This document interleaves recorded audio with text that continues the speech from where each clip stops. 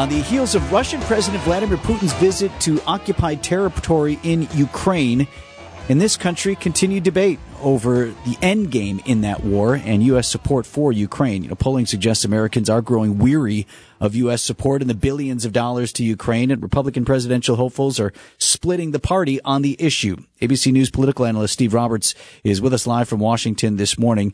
Steve, former President Trump, he's officially in the race, has never been a fan of U.S. involvement in foreign wars. Florida Governor Ron DeSantis, who's all but declared in the race, saying support of this war is not in the U.S. interest. But now they're starting to get pushback from within their own party as well.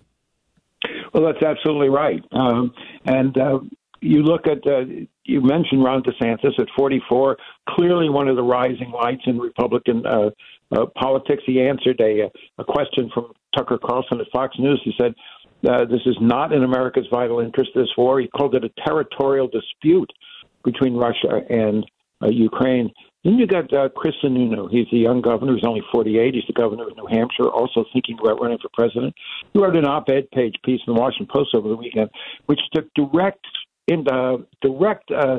criticism of Trump and Trump and DeSantis. He said that these Republicans have lost their moral compass. Pretty strong language. And he said this is not a territorial dispute. This is a war against innocent people in Ukraine.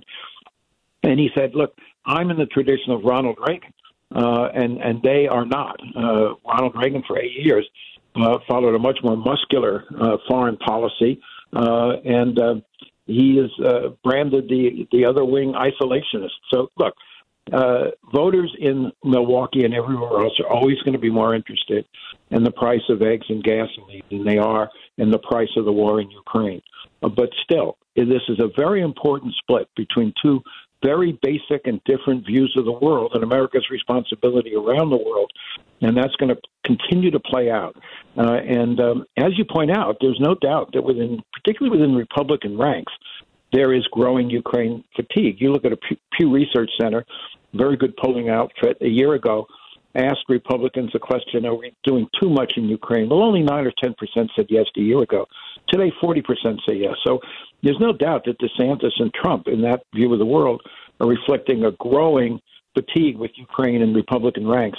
But there's still a whole lot of Republicans who say the party of Ronald Reagan should be full-throated in its support of Ukraine and resisting Putin's advances. Talking with ABC News political analyst Steve Roberts. Steve, it's a more nuanced debate, but there is some question as to whether or not it's in the interest of the Ukrainian people to continue sustaining this war, meaning perhaps a brokered peace, unpalatable as that is to many freedom-loving people across the world, actually is better because it will at least end the slaughter of the Ukrainian people. Look, that is a very fair comment, and there's no doubt that the cost to the Ukrainian people of a war which has been stalemated now for months is enormous. There's been a lot of focus on how many troops Russia has lost in the war, but the fact is there have been an enormous number of Ukrainian casualties as well. And, of course, Russia is a far larger country and can throw far more troops in the long run into the battle than Ukraine can. And there's no doubt that Ukrainians, and beyond the question of simply casualties, almost every city in Ukraine has periodically been bombed by the Russians, who have attacked their infrastructure and destroyed the heating and electricity systems and the power grids. And a lot of folks say, look, in the end, what is the obvious solution? That the obvious solution is a brokered peace that continues the Russian occupation of the eastern part of Ukraine, which, of course, they have occupied for years now. It's not as if that they crossed the border for the first time. The Russian-backed militias have been occupying the eastern industrial heartland of Ukraine for a long time, and, of course, also the Crimean Peninsula since 2014.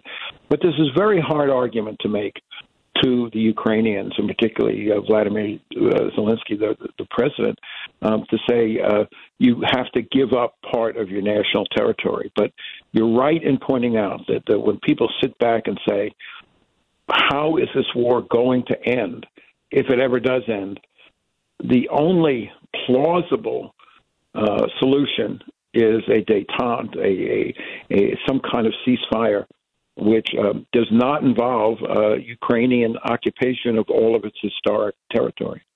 Steve Roberts, ABC News political analyst. They're tough questions, Steve. Always appreciate your perspective. Okay, good to talk to you. Thank you.